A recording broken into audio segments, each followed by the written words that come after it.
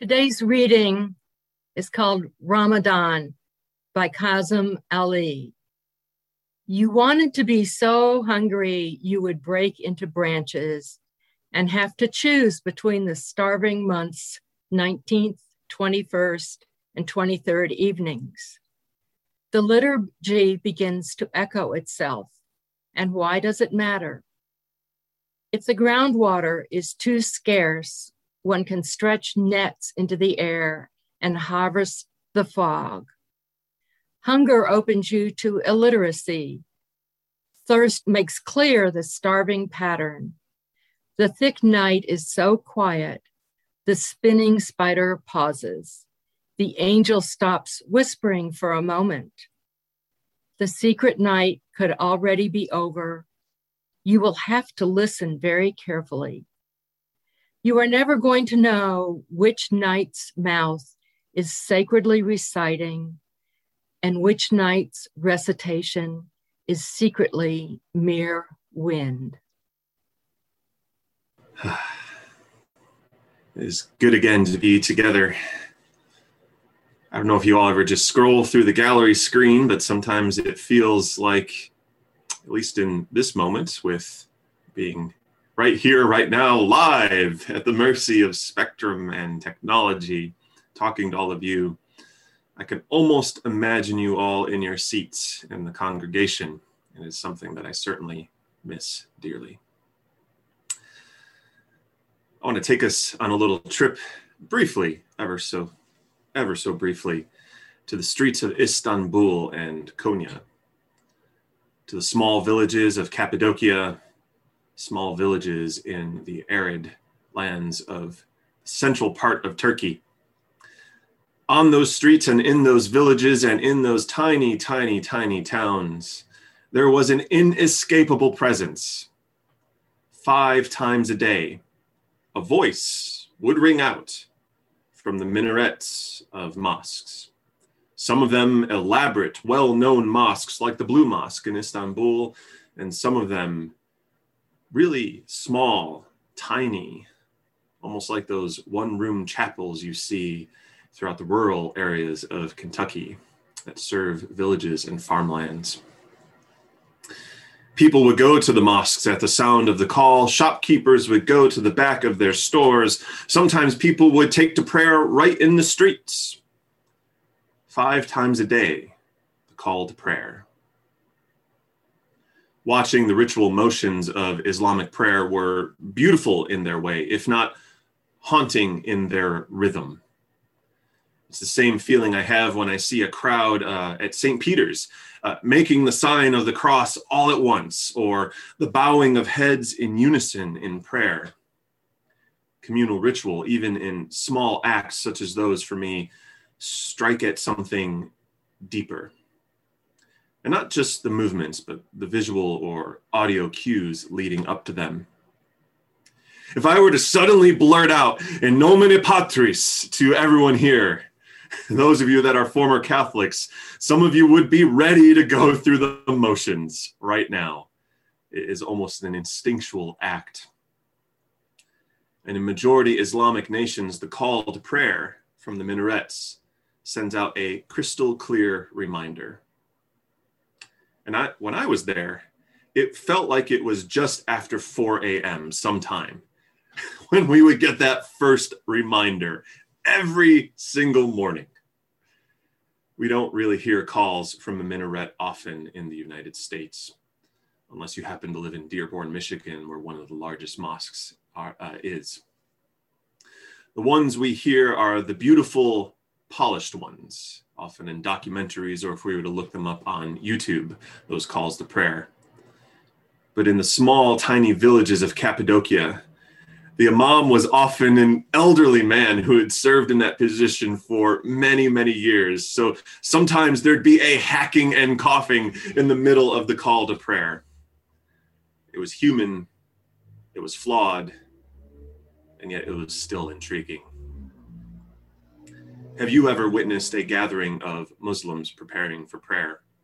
The ablutions with water, the methodical gathering, and then it begins.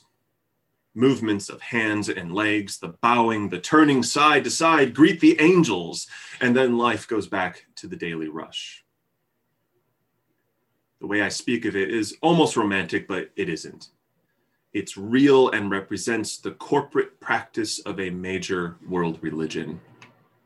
A flawed religion, but a beautiful one. One that has had its own struggles with fundamentalism, its own struggles with humanity. Just as those who leave Christianity in our culture look back with reservation, those who leave Islam in their culture do as well. There was something interesting about being in a modern Islamic nation such as Turkey, though sadly a lot of that is no more due to the increasingly undemocratic rule of Erdogan.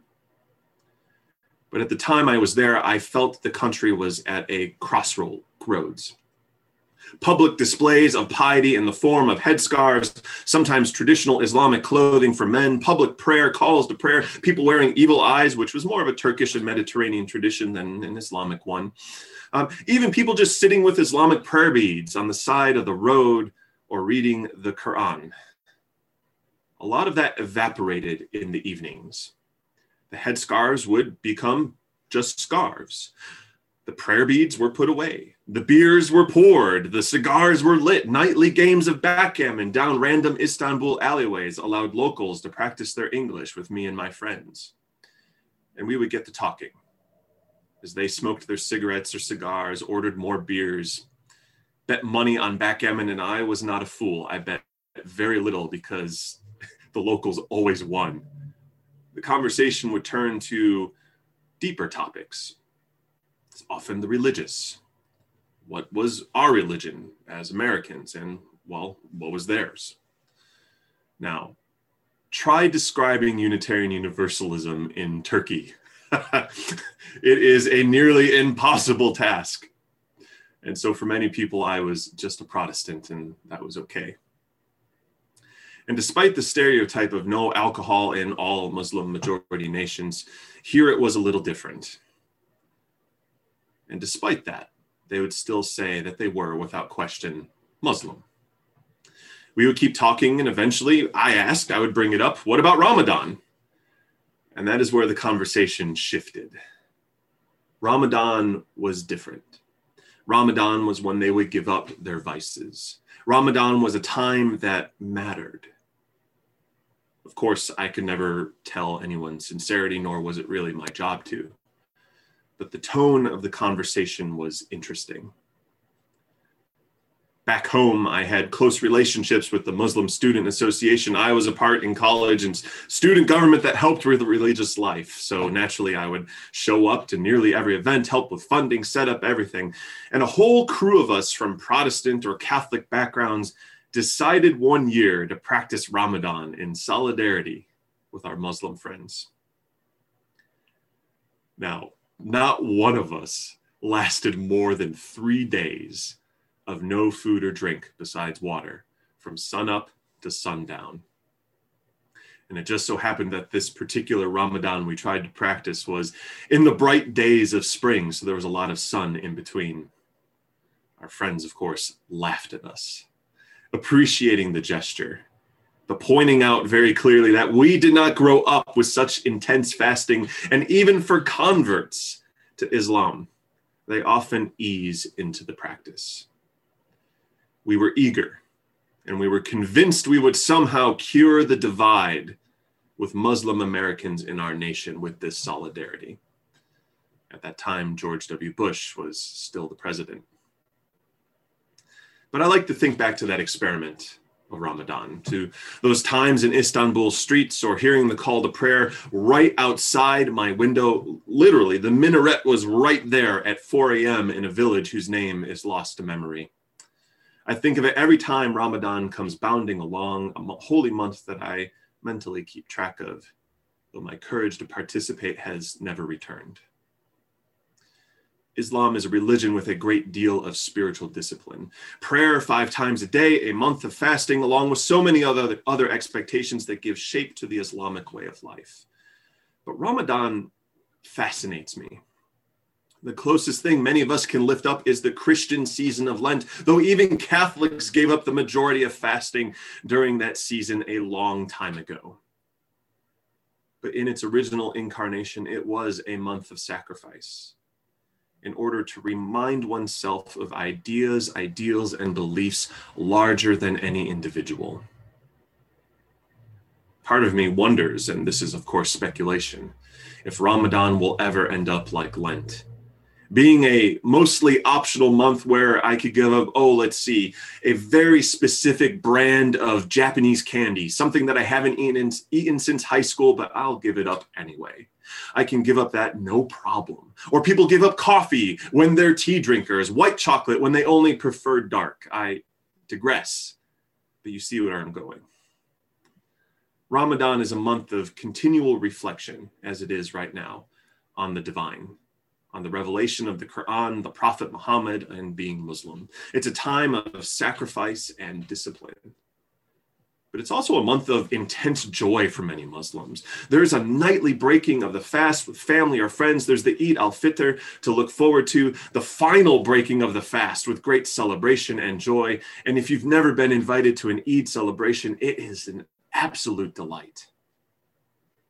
At its heart, what we're talking about here is what many call spiritual discipline. And that word is a lot, discipline.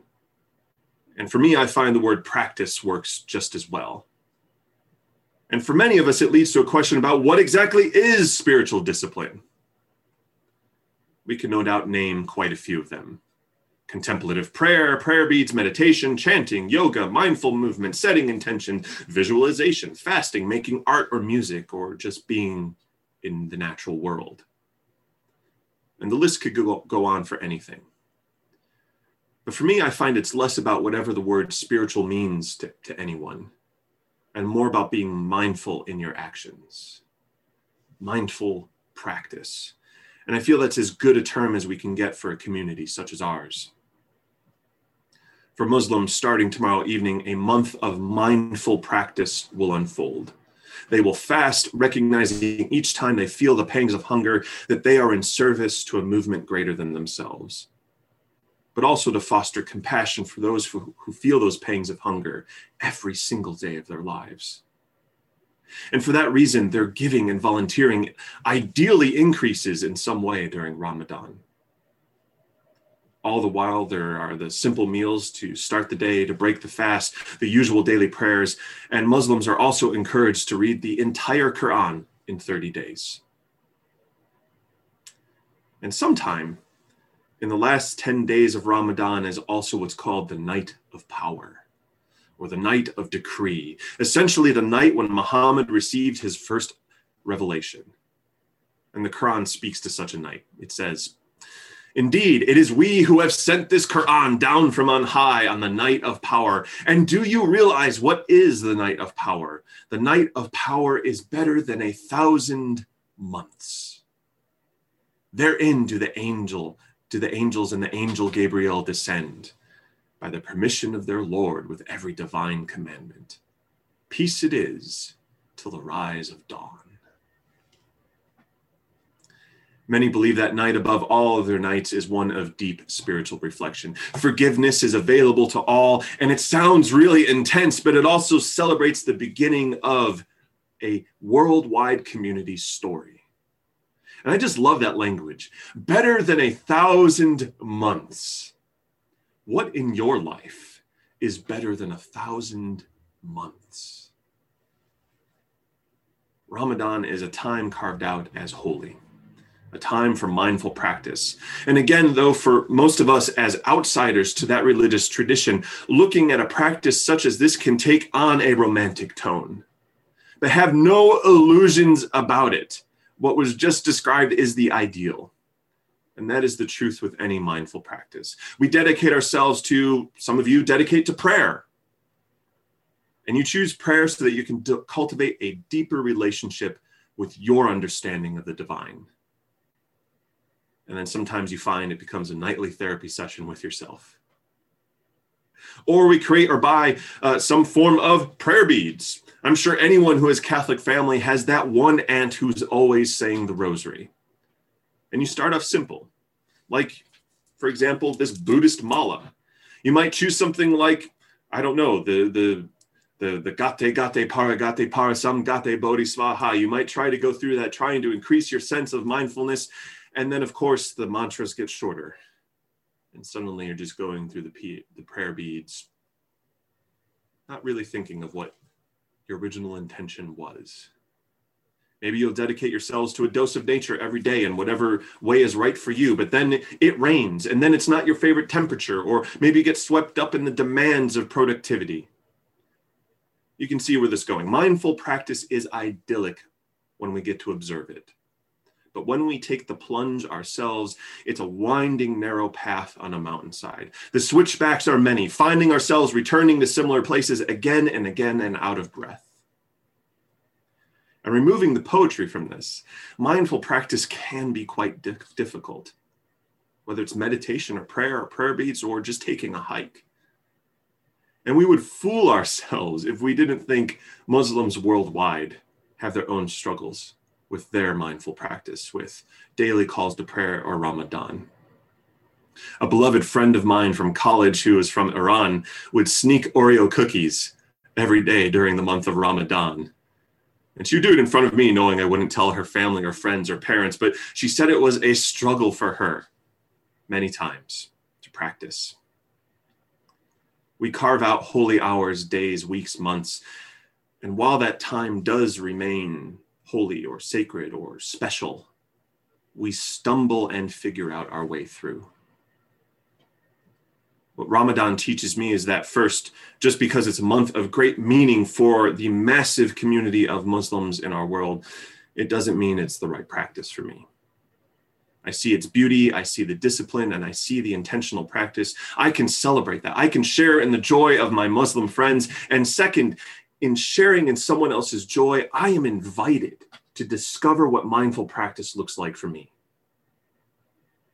If I were tasked to create a Unitarian Universalist month of intentional practice, what would that look like? How would it sustain and uplift UUs nationwide while also reminding all who participate of their connection to something bigger than themselves, of movement of free thinkers with a unique shared history, uniting behind values of dignity, justice, compassion, and wholeness? Would UUs even participate in such a thing? Now, I don't have answers to those questions, but it's actually kind of fun to think through it. What would a UU month of intentional mindful practice look like? Because what comes out of such a reflection is a deeper understanding of what matters most to me and of what matters most to you, of what mindful practice as a Unitarian Universalist looks like in our daily lives. When I think of my own mindful practice, it's surely different than some of your own answers. I draw great value out of the world religious scriptures our world has to offer, past, present, and those rediscovered. I find the commitment to those books of scripture to questions of ultimacy and meaning to be a celebration of humanity. And so I read them to sustain my hope in humanity, or to try to sustain it. I meditate regularly in the Rinzai Zen fashion, not because it's better than other types of meditation, but because for me, it helps me see our UU values in history in a new way. Suddenly, our values are not dried ink on a paper, but companions for the journey. Emerson is not some distant ancestor, but an ancestor with who I can entangle my eyebrows, as the saying goes, in the gateless gate. I run and I hike because I need embodiment in the natural world. I light incense. I belt out hymns in the car. Sometimes I simply pause to look upward into the night sky and marvel at vast wonders. Or I look closer to the earth, the daffodil, the spider, the evening bats or the daytime blue jays in flight, the dog bounding along. Those are vast wonders too. Mindful practice is in many ways having the courage to be vulnerable with ourselves, to commit to a practice we might fail at, quite gloriously, but try nonetheless. Or a practice we don't like, so we search for another. It's about connecting with a story, a community, a tradition we feel deeply a part of, or that we want to grow with. As with Ramadan and the story of Islam and the revelation of the Quran, for us, accompanying that courage, there's also grace. Always grace. Ramadan might seem like an imposing monolith of mindful but dogmatic practice. And again, human beings have a way of thinking and being in absolutes. But the words that shape Ramadan, that give voice to us, provide a different way. From the surah in the Quran titled Al-Baqarah, the cow, here we hear about Ramadan.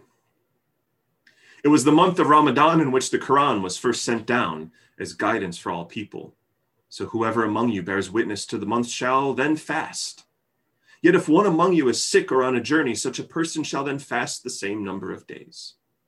God intends for you ease and does not intend for you hardship. For Muslim siblings worldwide, there is that grace to practice with ease. And I would add joy and deep intention.